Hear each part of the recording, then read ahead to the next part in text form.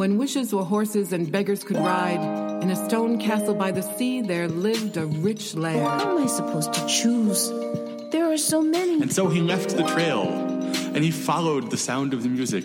I am the goat from the hills and the mountains. And when I have finished eating these herbs and these vegetables, then I shall eat you, too.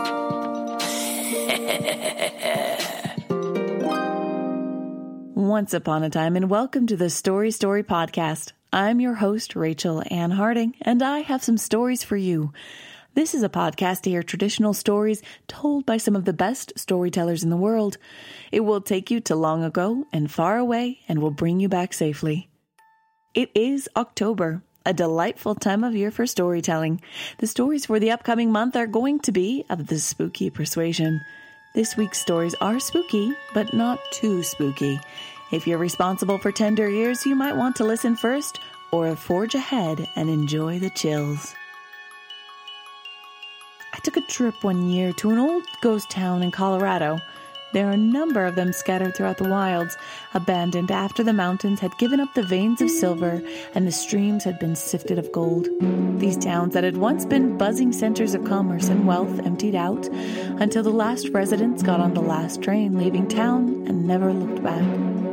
Now, a few of them are still standing and open during the summer. Empty buildings to peek into and the feeling like the buildings are looking back.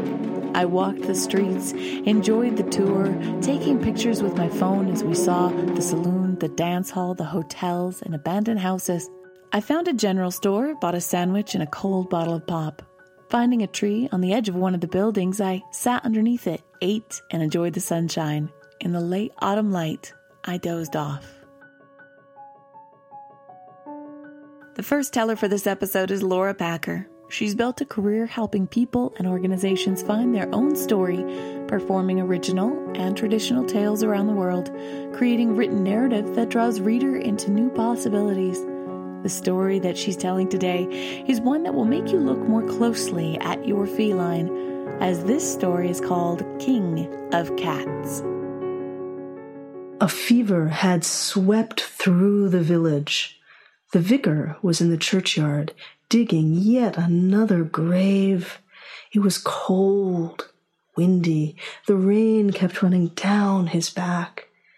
He stood up to stretch out for just a moment, glanced over to the side, and saw a most curious thing.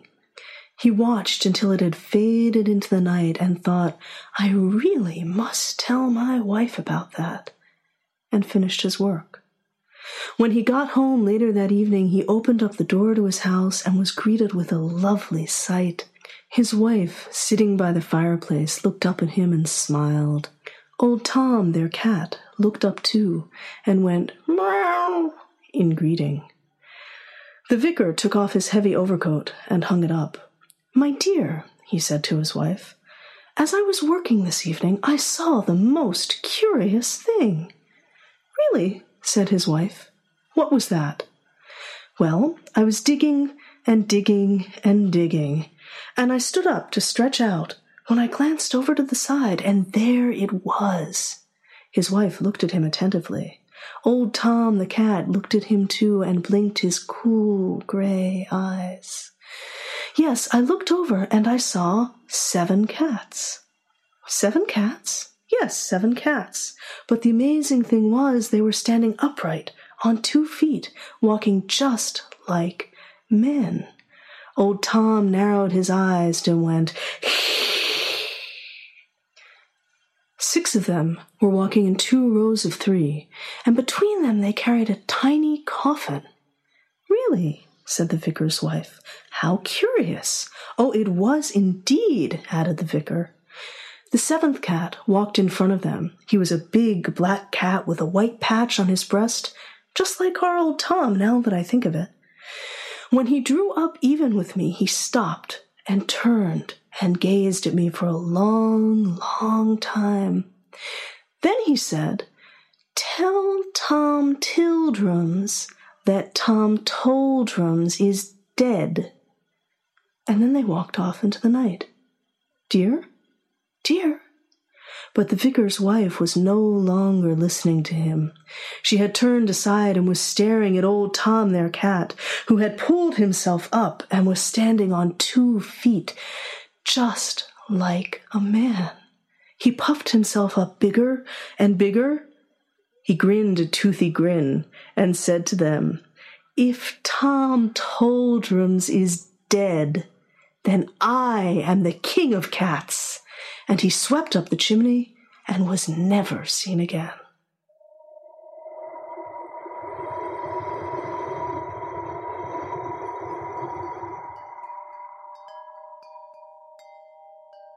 Today's fairy tale sponsor is Flora, Fauna, and Merryweather's Fancy Dress Boutique. Bringing their skills out of the dark woods, these 3 fairies are happy to satisfy your need for a blue, pink, or green dress for the fancy event in your future. You don't need to wait to find Prince Charming. They can get you a dress in time for the holiday party or to be the most fabulous-looking person at the pumpkin patch. Flora, Fauna, and Merryweather's Fancy Dress Boutique. If you can dream it, they'll make it come true. Did you know that all patrons of the podcast cannot lick their elbows and are amazing supporters of Story? You can try to lick your elbow and join the special group for as little as $4 a month. A big thank you to all the patrons who make this podcast possible. If you want to hear me make up facts about you and praise your name for all to hear, then maybe you should become a supporter too. It would be pretty cool.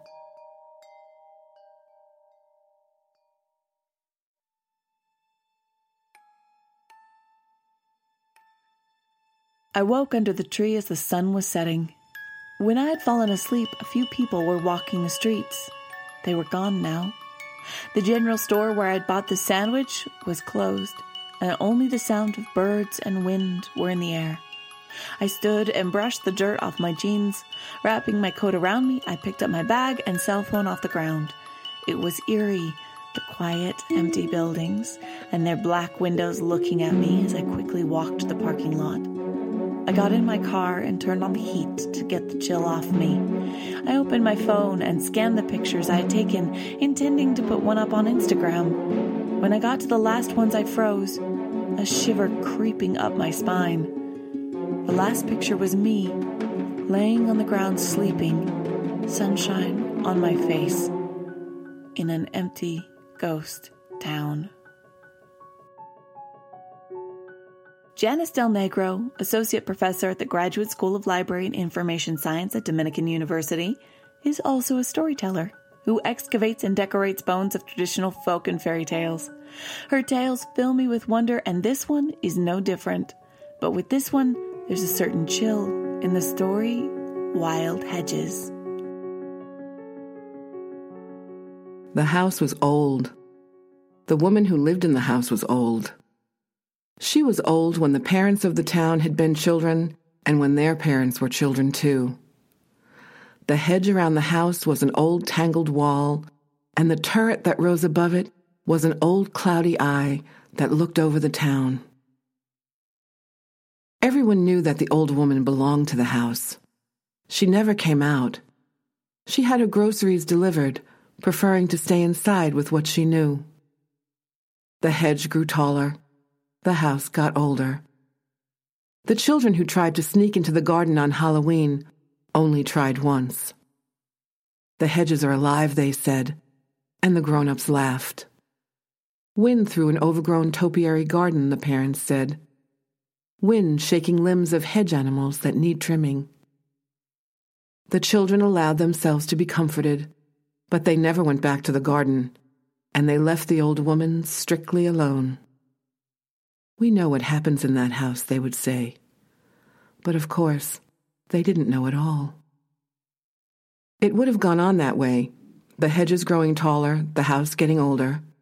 Except one day the girl came to live at the house.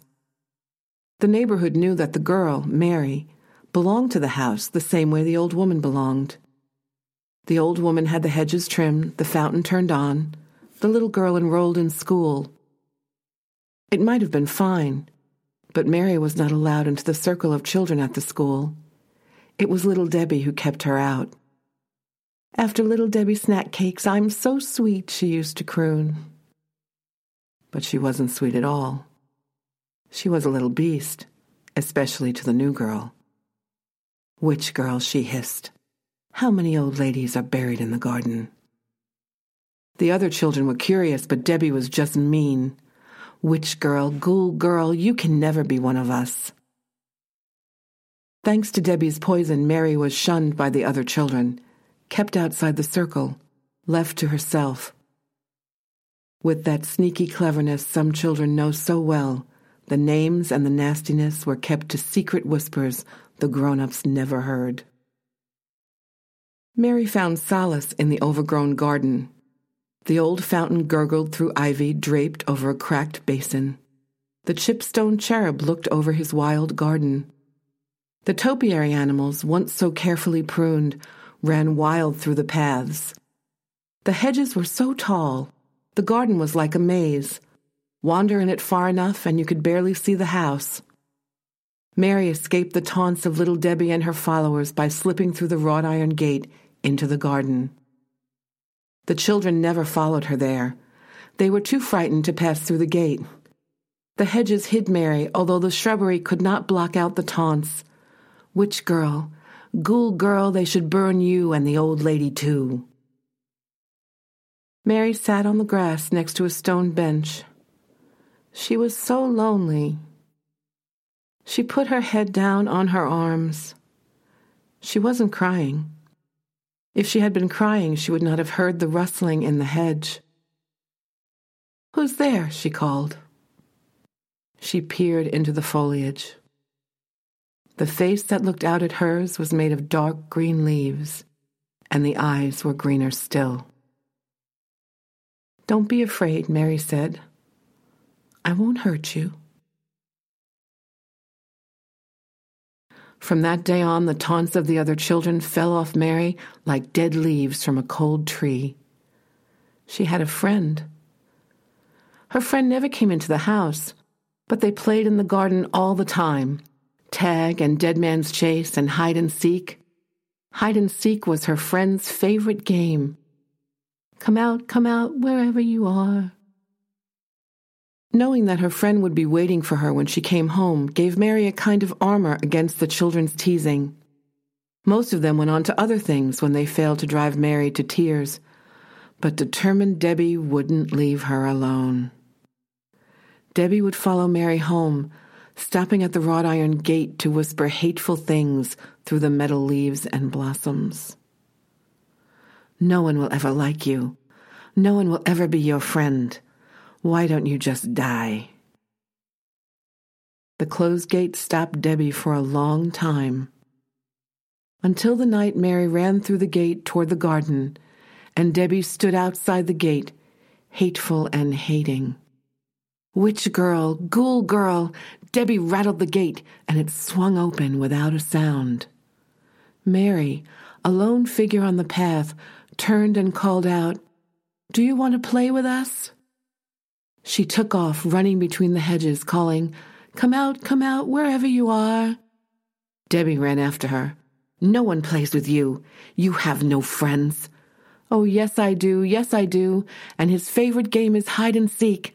Hide and seek, hide and seek. Who hides and who seeks?" Mary disappeared down a path, and Debbie followed, furious. "Just wait till I get you.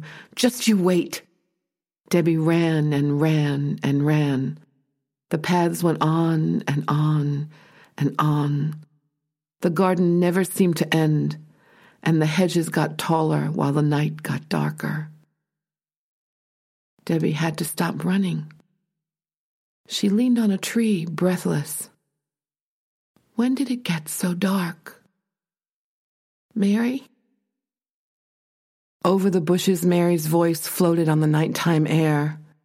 "Hide and seek, who hides and who seeks?" The hedges were high. The paths were empty. Debbie could not hear the noises from the street. All she could hear was the wind blowing through the leaves, blowing through the hedge. All she could hear were the rustling leaves, the rustling hedge. Debbie walked back toward where the gate should be. The topiary animals stretched in the wind. The moon came up and glowed through the topiary hedges, giving the overgrown animals eyes that gleamed in the night. Debbie began to run to where the gate ought to be, run to where the street ought to be, run from the rustling to the gate and the street. But the rustling got louder and the hedges got taller, and the rustling got louder and the hedges got taller, and the rustling got louder and the hedges got taller.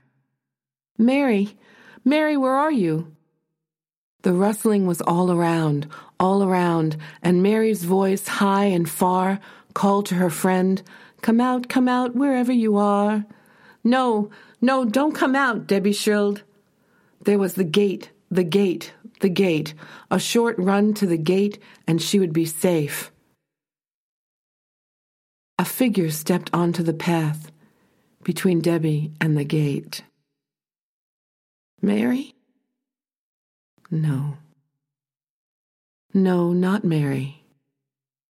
Hide and seek, who hides and who seeks? A leaf-green face with eyes that glowed green fire, a leaf-green mouth and a voice that rustled and rustled and rustled. Who hides and who seeks? The high hedges muffled any noise. They never found any trace of Debbie, even when they finally thought to search the old woman's garden. All they found were topiary animals overgrown and twisted, and a fountain with a chipped cherub smiling down on the weeds. Memory being what it is, little Debbie was strangely sweeter in death than she had been in life. When the old woman died, Mary left the house, but not for long. She came back one day with a little girl. Everyone knew that, just like the old lady belonged to the house and Mary belonged to the house, the little girl belonged to the house too. Mary had the hedges trimmed, the fountain turned on, the little girl enrolled in school. Even though none of the neighborhood children would play with her, it wasn't long before passers-by could hear the little girl calling, hide and seek, who hides and who seeks, above the garden hedges, and think, what a pleasant game the little girl was playing. Hide and seek, who hides and who seeks. Come out, wherever you are. Thank you for listening to the Story Story podcast. Show the love. Find Laura Packer and Janice Del Negro on the internet. Tell them you heard them on the podcast and now want to hear them tell more stories. You can find me and the podcast on Facebook, Instagram, and Twitter at Story Story Podcast or Rachel Ann Harding. The beautiful brain behind the fairy tale sponsor is Alexis Cooley. Inspiration for the true fairy tale was a story seed from Laura Packer. You can find her lovely story and writing prompts by looking her up on social media. Check out the ads for the fairy tale sponsors and let me know the favorite story you've heard or the favorite stories of your childhood. Maybe you'll hear them here soon. If you would like to become a supporter of the podcast for as little as $4 a month, you can find links on StoryStoryPodcast.com and hear me read your name and thank your beautiful face for the world to hear. If it isn't in the cards to support the podcast right now, no worries. Perhaps you'd be willing to go write a review on iTunes, which helps other story lovers find and enjoy the podcast. Head over to the website and join the mailing list for hidden goodies. And if you tune in, you will hear more stories next week.